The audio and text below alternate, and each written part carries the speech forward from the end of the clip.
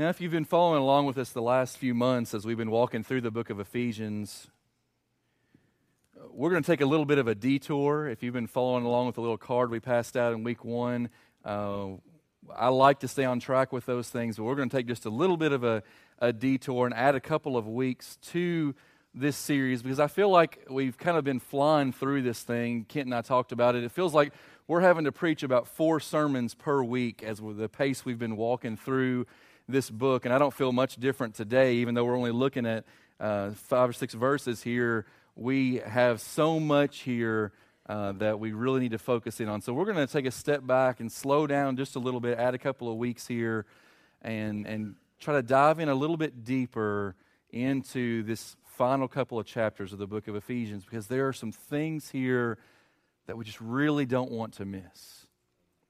And so as we get in here into verses 15 through 21, today we're going to talk about the wise walk. And you notice back in chapter 4, we started talking about this thing of the Christian walk. It's a metaphor for the Christian life.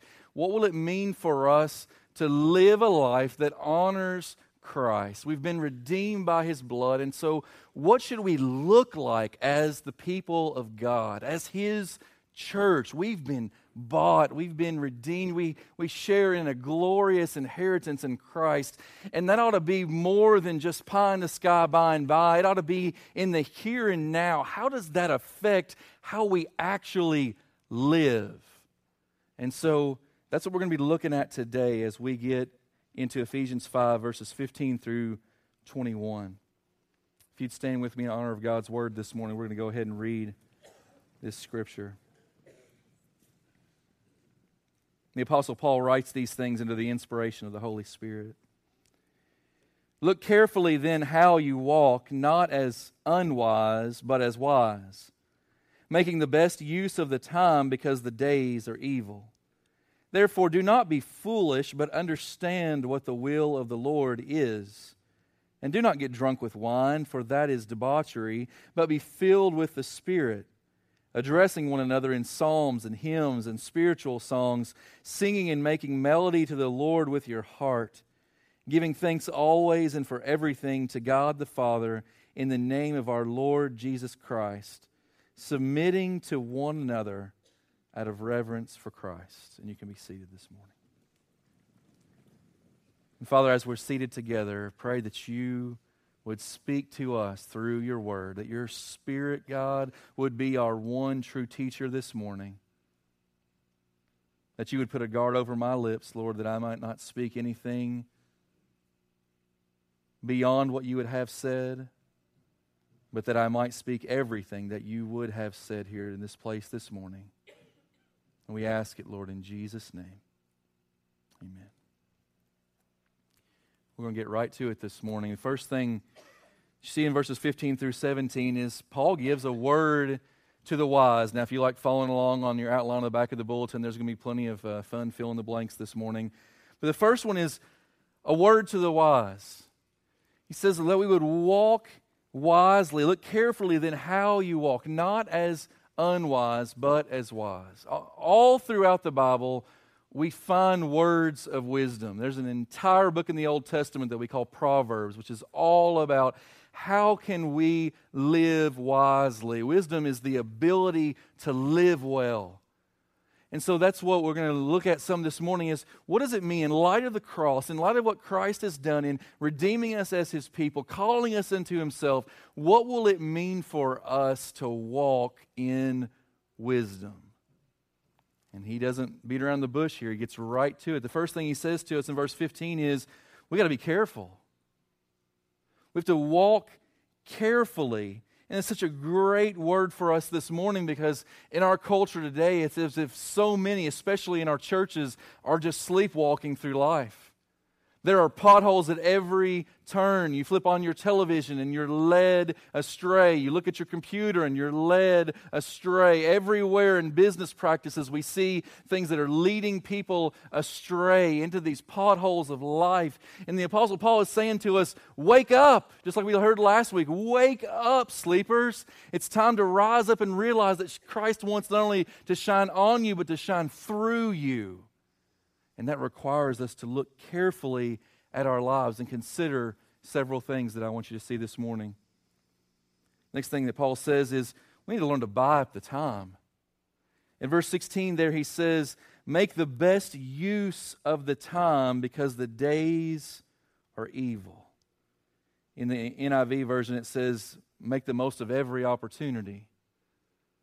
The Greek here has the idea of redemption, of buying up the time. And I want to say to us this morning, lest we get the wrong idea, we think we're buying up the time in this culture if we're exceptionally busy. If your calendar is full and you're running from one thing to the next, we feel like we're buying up the time. That's the best use of our time. Let me just say to us this morning, that is not what Paul is teaching.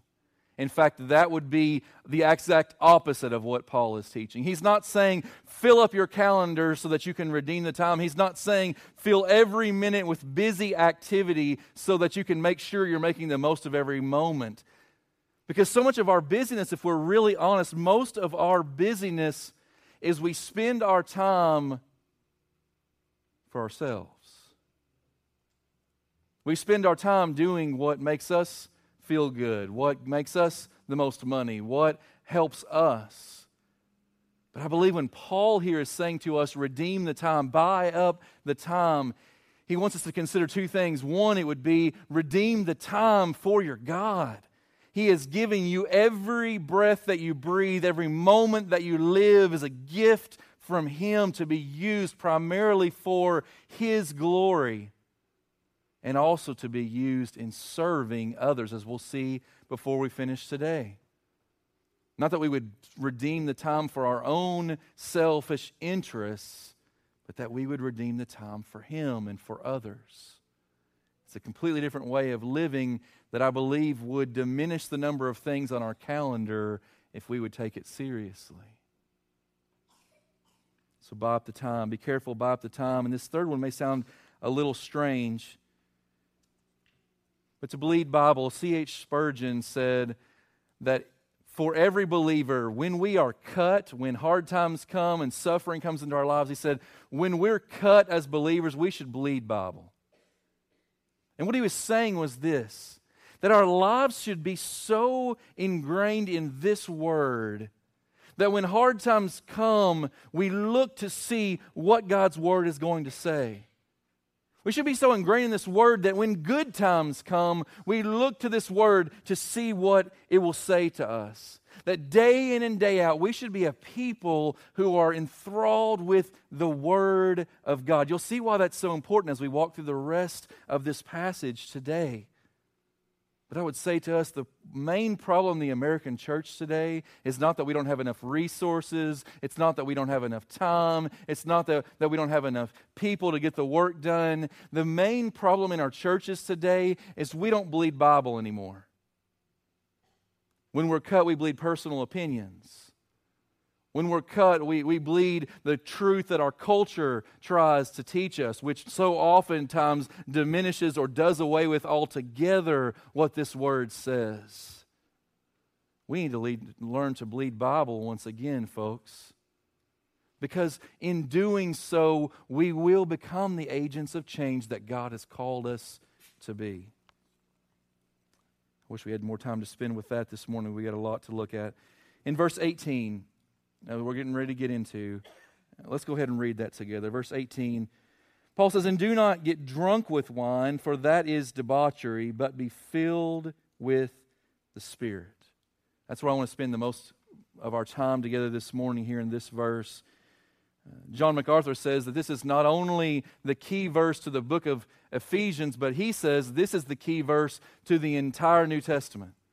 That to understand this verse rightly will help you to understand what God is calling us to as followers of Jesus Christ, primarily the last half. But the first half of the verse is a contrast.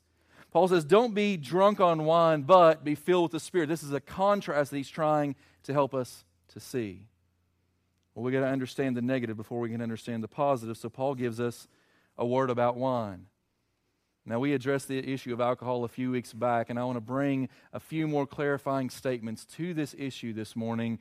But remember, here in this verse, Paul is just using the issue of alcohol as an illustration of a greater truth. But you got to understand the illustration before you're going to understand the greater truth. So let me show you a few things. He says, do not get drunk with wine, which is debauchery. In the New International Version it says, which leads to debauchery. And we know this is true. Drunkenness leads to debauchery. Now I know debauchery, it's not a word that we use anymore in our culture very much. But what debauchery means is that it's a host of other sins, that drunkenness leads us to a host of other sins. And we know this is true, right? We know that drunkenness leads to a lack of self-control, which results in all manner of things. At least half of all traffic fatalities involve some use of alcohol. At least more than half of all violent crimes in our culture today involve the use of alcohol. Alcohol leads to huge cases of sexual immorality in all kinds of various ways. And we know this is true, that drunkenness leads us to a host of other sins. Like every sin, it always takes you farther than you want to go and keeps you longer than you want to stay. That's the nature of sin. Nobody goes into it expecting that they're going to have committed adultery, committed murder, committed all these gross sins that we consider the big ones. It starts out perhaps with just one drink.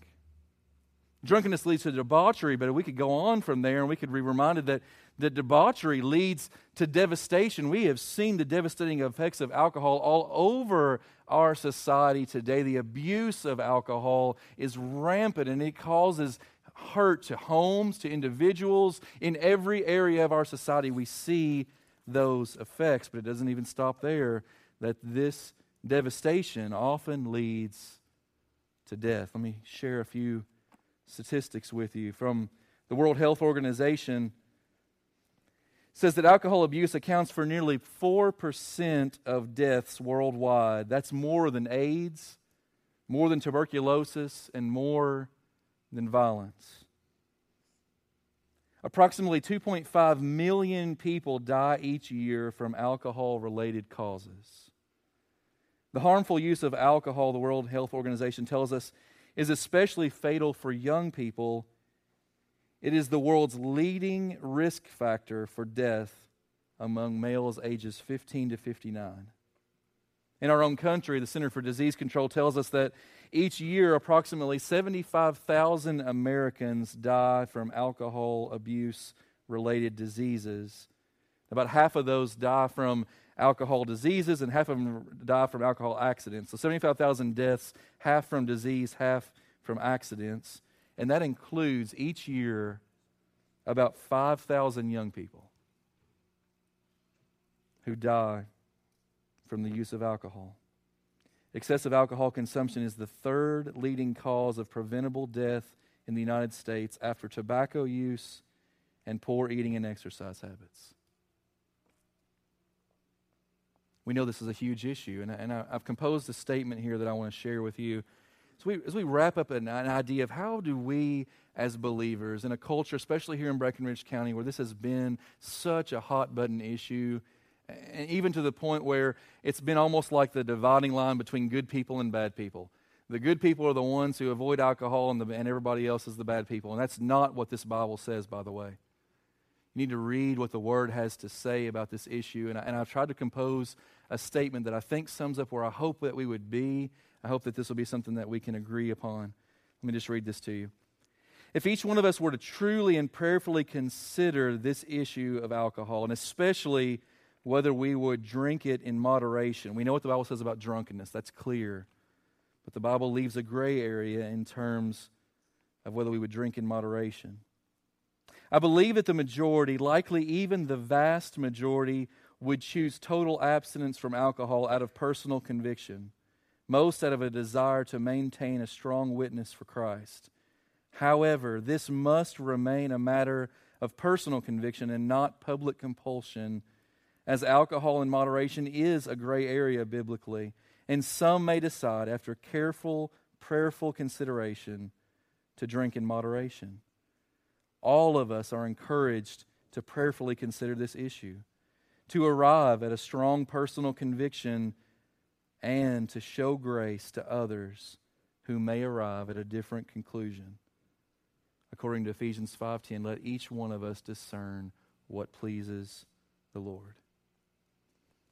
We're going to leave this issue with a video by a pastor that I greatly respect. His name is John Piper. If you're not familiar with him, he wrote a book called Desiring God. That is one book that I believe every Christian should read. It is a life-changing book, Desiring God by John Piper. And he spoke about this issue better than I could ever hope to. And so I'm going to leave this issue with this video, and then we're going to move on to the bulk of Ephesians 5:18.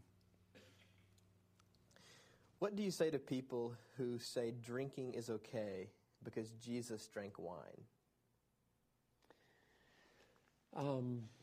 You say, I think you need to add just a word or two to that sentence, like drinking can be okay. Okay? The statement, it's okay, may or may not carry in their mind a pattern of life that's healthy.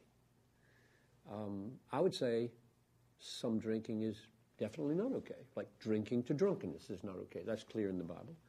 Another one that's not okay is drinking with a person who is manifestly having their conscience wounded and being tempted to drawn into something that they just spent 6 years trying through Teen Challenge and AA to get free from, and now you're drawing them right into what killed them.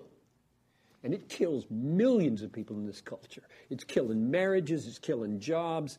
Alcohol is deadly in this culture.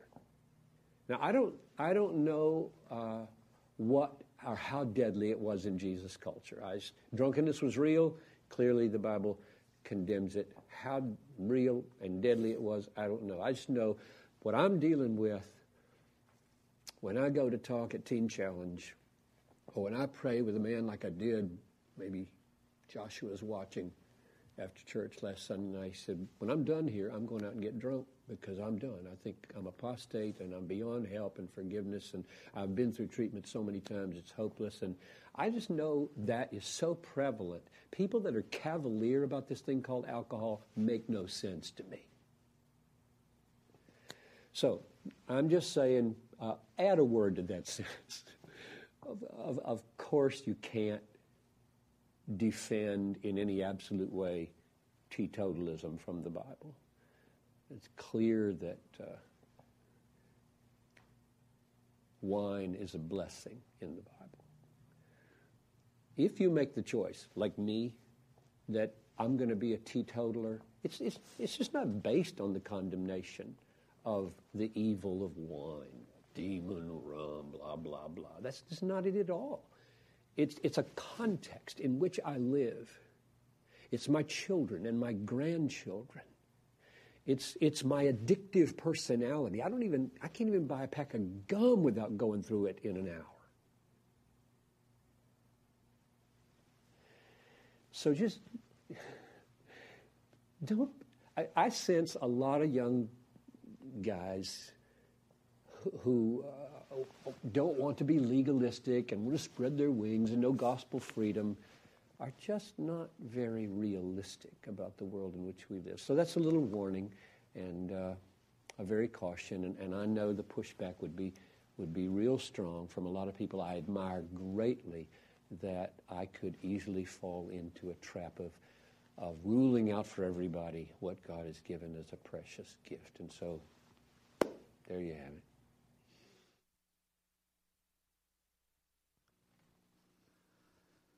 And so wherever we find ourselves standing on the issue of alcohol in moderation, there's a greater truth here. And this is where we're going to spend the rest of our time this morning.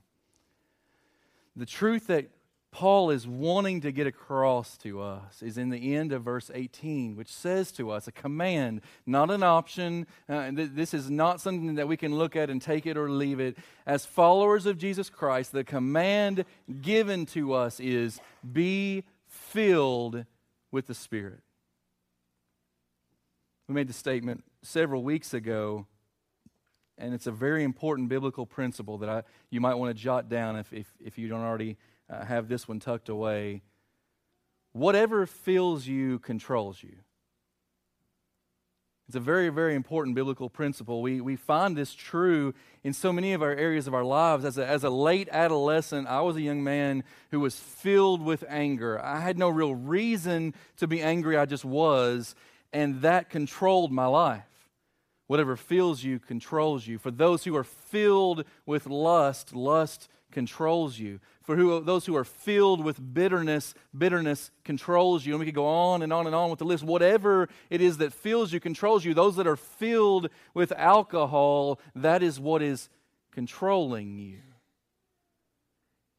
And Paul says to us in this short little statement, which could be a summary for believers of the entire New Testament, be filled with the Spirit. Be filled with the Holy Spirit of God. It's as if Paul is saying, hand Him the car keys of your life and let Him drive. Don't trust in yourself. Don't trust in your common wisdom. Don't trust in your neighbor. Don't trust in anyone else. Don't even look to your parents, your best friends. Trust in the Holy Spirit. Let Him fill you so that He controls your life. This is what God has called you to.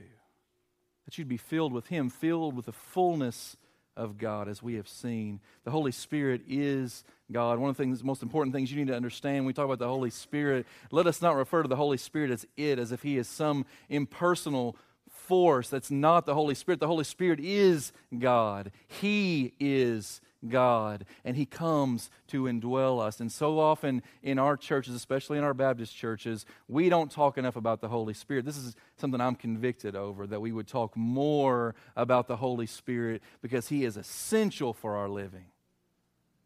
You cannot do any of the things that you're finding here in the book of Ephesians or anywhere else in the Bible for that matter. You can't do any of it without the Holy Spirit. Trying to do it in and of your own self and your own power will only bring you to frustration and defeat. I can guarantee it. Because nothing that God has called you to is possible without His power. So who is the Holy Spirit? Well, first of all, I refer to Him as the wind. If you look in Acts chapter 2, you see the coming of the Holy Spirit at Pentecost in Acts chapter 2, this powerful scene as all the disciples were gathered there in the upper room. And it says, and suddenly there came from heaven a sound like a mighty rushing wind, and it filled the entire house where they were sitting, and they were all filled with the Holy Spirit. The Greek word that's used for the Holy Spirit is the word pneuma, which can refer to wind or breath, but it's the word that refers to the Holy Spirit. And there's this common thing that we see about the Spirit being referenced as the wind. So a word about the wind here. Who is the Holy Spirit, and what role does He play in the lives of God's children? First of all, He's our sealer.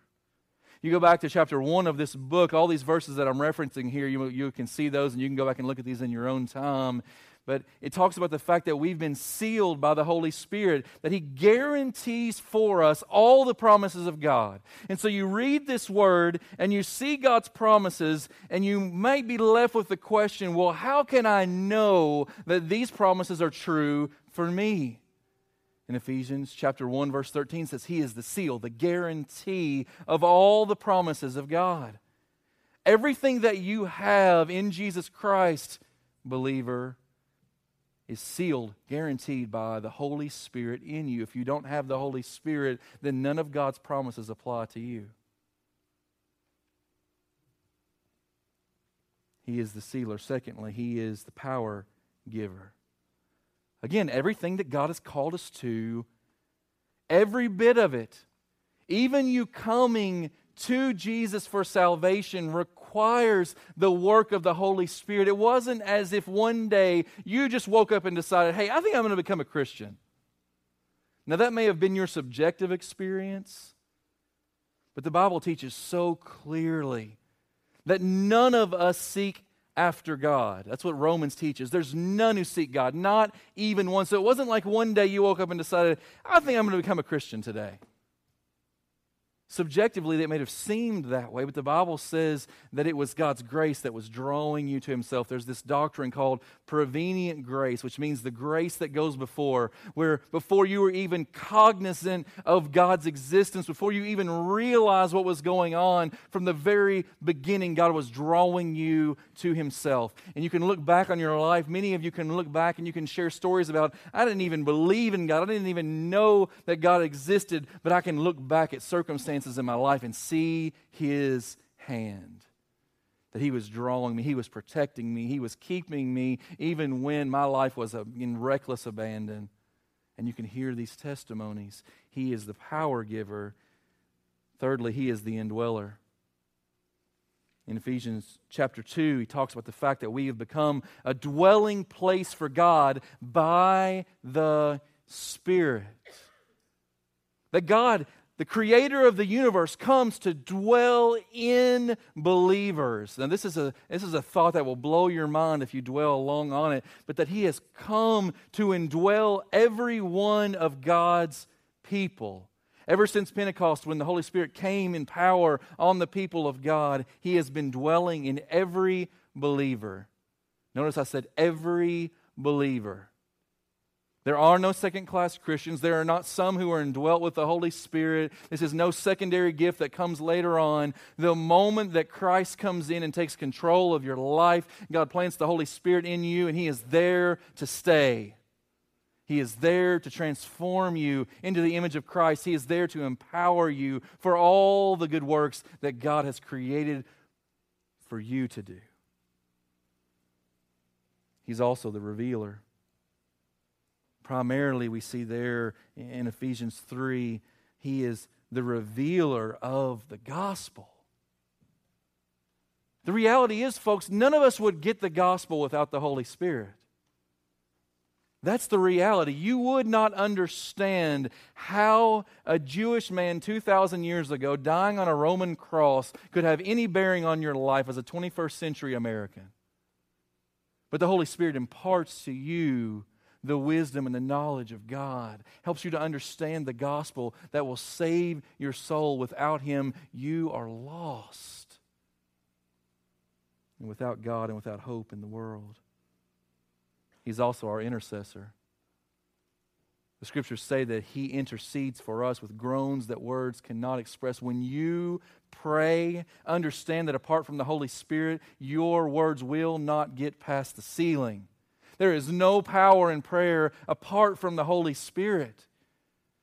And that's so important for us, because if we are only living in a place where our prayers are motivated and empowered by our own selves, how good we've been, or God, you owe me because I did this for you or that for you, it's not that at all. That our prayers are empowered by our intercessor, that the Holy Spirit is praying for you. Every prayer that you have prayed has been translated through the lips of the Holy Spirit into the ear of your Father God.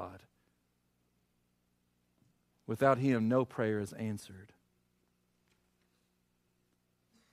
He's also our truth defender. We're going to see this when we get. I'm so excited about getting to Ephesians chapter 6 here in about 4 weeks and seeing the power of the Holy Spirit defending truth. It says that He is the sword of the Spirit, which is the Word of God. That everything the Holy Spirit says in our lives is based upon the truth of God's Word. And so you can know this, that when you pray, not only is the Holy Spirit interceding for you, but you can be guaranteed that you will never receive an answer to prayer that runs contrary to this Word. Now, you may not see the significance of that statement, but I encourage you to dwell on that thought. Because there have been so many who have come to erroneous answers to supposed prayers. God led me to do such and such or so and so. And it has nothing at all to do with what the truth of God's Word says. People have gone off the deep end spiritually because they've run after emotional, spiritual experiences that were totally devoid of the truth of God's Word. This Word keeps us on the narrow path, and the Holy Spirit guides us into all truth. He is the truth defender. And Paul says here, be filled with the Spirit. But it begs the question, how will I know if I'm filled with the Spirit? Is this just some kind of ecstatic religious experience? Is it all about this grand emotionalism that I just feel like I'm filled with the Spirit? Or is there something more to Paul's command? Let's look at it in the last 3 verses. I want to give you a word on the win. What is success in the Christian life? What will it look like if we become the kind of people who are daily being filled with the Spirit? By the way, that word filled, the Greek tense there is in the present tense, which means this is to be a continuous action. It's not like we go get filled and then that's the end. I'm done. I got filled with the Spirit, now I'm good to go. No, it's continual action in your life, child of God. Just like you would put gas in your gas tank, just like you would put food in your belly. It's a continual action that you must do. Be filled. Keep being filled with the Spirit. Well, what does it look like? Well, first of all, Spirit-filled believers are worshipful. Look at verse 19. This verse has been used to justify all kinds of worship wars. That's not all what Paul is talking about. But he says, address one another in psalms and hymns and spiritual songs, singing and making melody to the Lord with your heart. How will you know if you're filled with the Spirit? There's a song in your heart. You may not be able to sing a lick. It doesn't matter. There is a song in your heart. When you are filled with the Spirit, you will wake up in the morning and there will be a God-exalting song in your heart. I don't care about your musical background, your expertise, whether you know what those notes on the page mean. It doesn't make any difference whatsoever. The Holy Spirit creates in the people of God a song. He causes us to make melody in our hearts. And this is a corporate experience. Notice what he says, that we do this with one another. That's what we're doing here this morning. When we come together, this is not just something that we do because this is what the church does. We just get together on Sunday mornings. We would rather be out in the tree stand hunting deer. But we're here this morning on low attendance Sunday because that's just what we do. So much more than that. When we gather together for worship, we are seeking to be filled with the Spirit. And when we're filled with the Spirit, we worship the God who fills us. But it doesn't stop there. This worship turns into thanksgiving because Spirit-filled believers are thankful. Look at what he says there in the next verse, verse 20. He says, "And giving thanks always and for everything to God the Father in the name of our Lord Jesus Christ." So when has Paul given us an out for not being thankful? Look at the verse again. Giving thanks always. So at what time of day can you not be thankful? He doesn't give you any leeway there. Giving thanks always and for everything. So for what circumstance can you not exist in a spirit of thankfulness? So does that mean that we're to be these crazy Christians who, when we get the diagnosis of cancer, we go, God, thank you that I have cancer? That's not what Paul's teaching. That's called lunacy. He's not saying that we would be thankful for every circumstance. He is saying be thankful in every circumstance because you have something greater. On the day when you get that diagnosis, on the day when you experience that disaster, on the darkest of days, you can still look to your Father who bought you with the blood of His one and only Son at an old rugged cross, and you can say, God, I am thankful. That's what keeps you going during the darkest of days, when the world is falling apart and nothing seems to fit anymore. Being reminded of the gospel that saved your soul, that trumps everything else, that's greater than every other circumstance. So you can be thankful always and for everything. finally this morning, Spirit-filled believers, this is the one we don't like. We're submissive to one another. This verse 21 is going to be unpacked through the rest of this book. We're going to come back to this verse several times over the next few weeks as we begin to look at what this verse has to say about our family relationships and our relationships right here in the body of Christ, our relationships at home, in the church, and our workplaces. We're going to see this comes back to this time and time and time again. And this word submission has gotten a really bad rap in our culture. Let me say what this word is not saying. This word is not saying that you're called to be some kind of a doormat for everybody else to walk on. In fact, the word in the Greek is a very powerful word that comes out of a military context. And what it literally means is that you would rank yourself properly. Being in the military, every person in the military must understand their rank. They must know at what level they exist, and they must order themselves properly under their commanding officers. If not, the military falls apart, isn't that right? And truly, if we look at every institution that we experience in the church, in the home, in our workplaces, if we don't order ourselves properly, there's chaos. And our God is not a God of chaos. And so He has called us as believers to live a submissive life, not being a doormat, but ordering yourself properly in light of who you are in Jesus Christ and the Holy Spirit working and living in you. And so He's going to say in this next section, wives, submit to your husbands in the Lord. Beginning of chapter 6, He's going to say, children, obey your parents in the Lord. A little farther after that, He begins to talk about our workplaces and talking to those of us who are employed, saying, submit to your employers in the Lord. Within the heart of blood-bought Christians, there is the Holy Spirit that is calling us to worship and thankfulness and submission. Philippians 2 puts it so beautifully when it talks about our Lord Jesus Christ and said that He didn't consider His equality with God something to be grasped, something to be held on to, but instead He took the very nature of a servant and became obedient even to the point of the death on the cross. And He's our model. So we're in Philippians 2, it says to each of us that we would look not only to our own interests, but we would look to the interests of others. We would begin to live our lives for the sake of others. We would begin to look and walk carefully out of a thought, not just for my own well-being, but for my brothers and sisters. That we would begin to buy up the time, not just for what I can get out of it, but for what I can give in that time to others.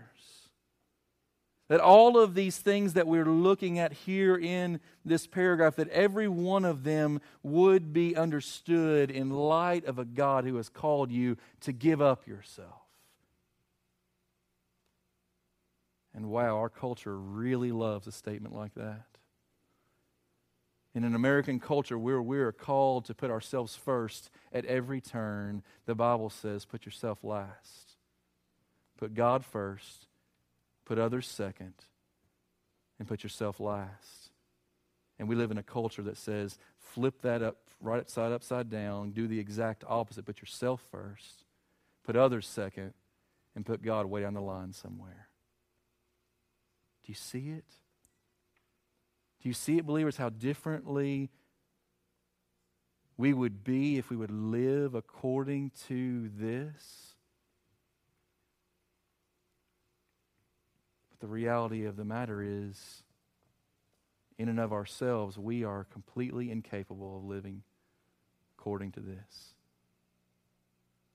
You will not submit to others apart from the Holy Spirit's work in your life. You will not live in true, heartfelt thankfulness apart from the Holy Spirit's work in your life. You will not really worship apart from the Holy Spirit's work in your life.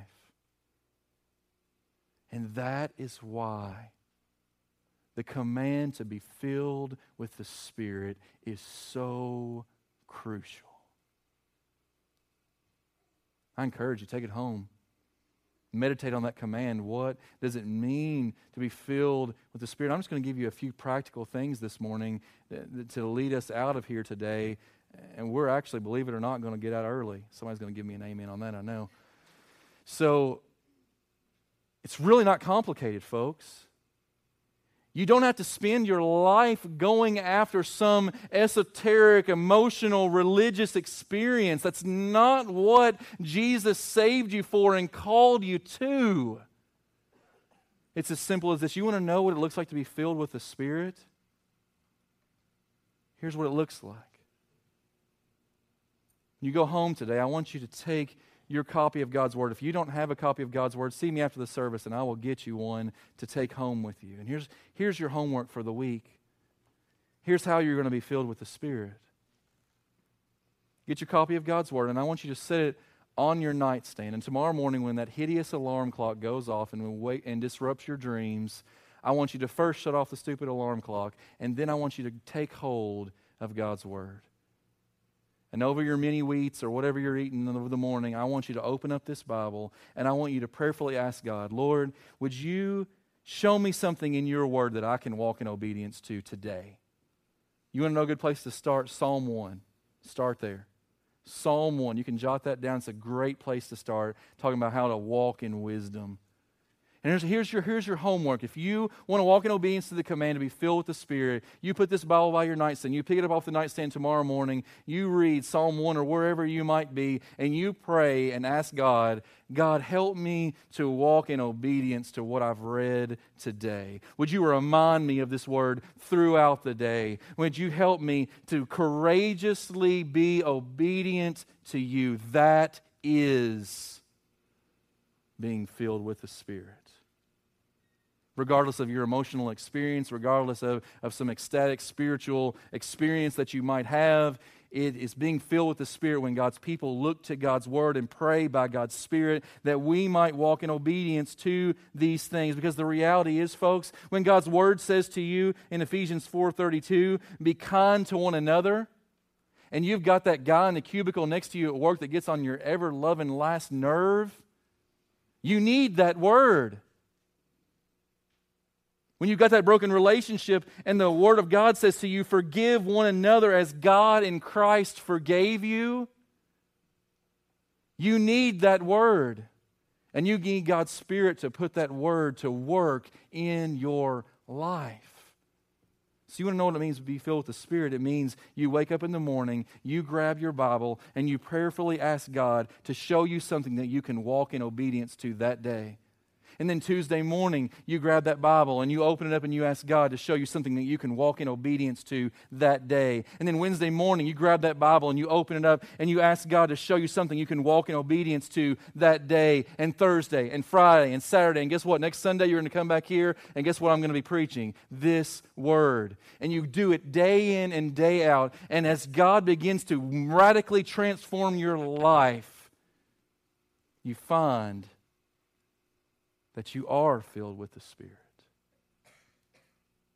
Because whatever fills you controls you.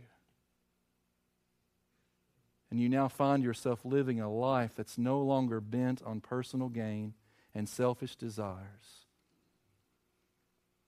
but that's aimed at the glory of God and the good of others. Over time, you find yourself radically different, not because you had some huge aha moment, but because as God has sanctified you with the Word of truth and the Spirit dwelling in you, He's put everything here before you that you need. You don't have to go looking for something else. It's all here. He's given you all the tools, but you've got to put them into practice.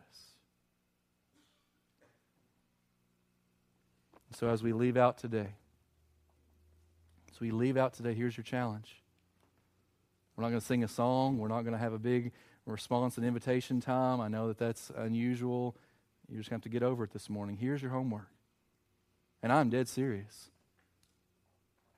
When you go home today, take your copy of God's Word and you sit it on your nightstand. And when you wake up in the morning, what's the first thing you're going to do? Shut off the alarm first. You missed that part. Shut off the alarm first so you don't disturb your spouse. And you grab your copy of the Word, and you open it up and you ask God. I'm not asking you for hours of prayer. Your prayer can be as simple as this: God, I want to walk in obedience to your Word today. So show me what I need and help me to do it. Folks, the Christian life was never meant to be complicated. We are the ones who complicate it. So your challenge this week: open the Word of God. By the Spirit of God living in you, pray that God would help you to walk in obedience. And if God shows you the hardest thing that you've ever had to do, then pray hard and go do it. If it seems like some small little thing, well, does that really matter? It matters. Pray hard and go do it. And folks, when we start living according to this Word, we start seeing the filling of the Spirit changing our lives. We start seeing the filling of the Spirit changing our lives, and we start to see God using us in the lives of others. The greatest problem in the church today is not that we don't have enough resources or enough people or enough programs. The greatest problem in the church today is that we are a people who are not being filled with the Spirit. But you can change that today. I'm praying that God's going to raise up a church here, right here in the middle of this cornfield that's filled with the Spirit, because we're devoted to this Word. We're walking in obedience to this Word. We're doing the hard things because God said for us to do it, and we're living courageously because the power giver is already dwelling in us. And so I'm going to pray for us today, and we're going to be dismissed. But I want to challenge you, and I want to encourage you by the Word of God. Be filled with the Spirit. So, Father God, help us. Above and beyond everything else, God, help us tomorrow morning to arise ready to meet you in your Word. And throughout the day, God, would you remind us of what we have read and call us back time and time again to walking in obedience to it. Whether it be Psalm 1 or wherever we may find ourselves, God, would you call us out? Lord, you know us. You know our propensity to sleepwalk through this life, and we don't want to stay there. Lord, will you show us what it truly means to be filled with the Spirit, that we might live for your glory and for the good of those you would bring across our path as we walk with you. And we make this our prayer in Jesus' name. Amen. As you go out this morning, 2 things. Sign-up sheets for the Thanksgiving meal. If you've not signed up for our meal next week, I really want everybody here.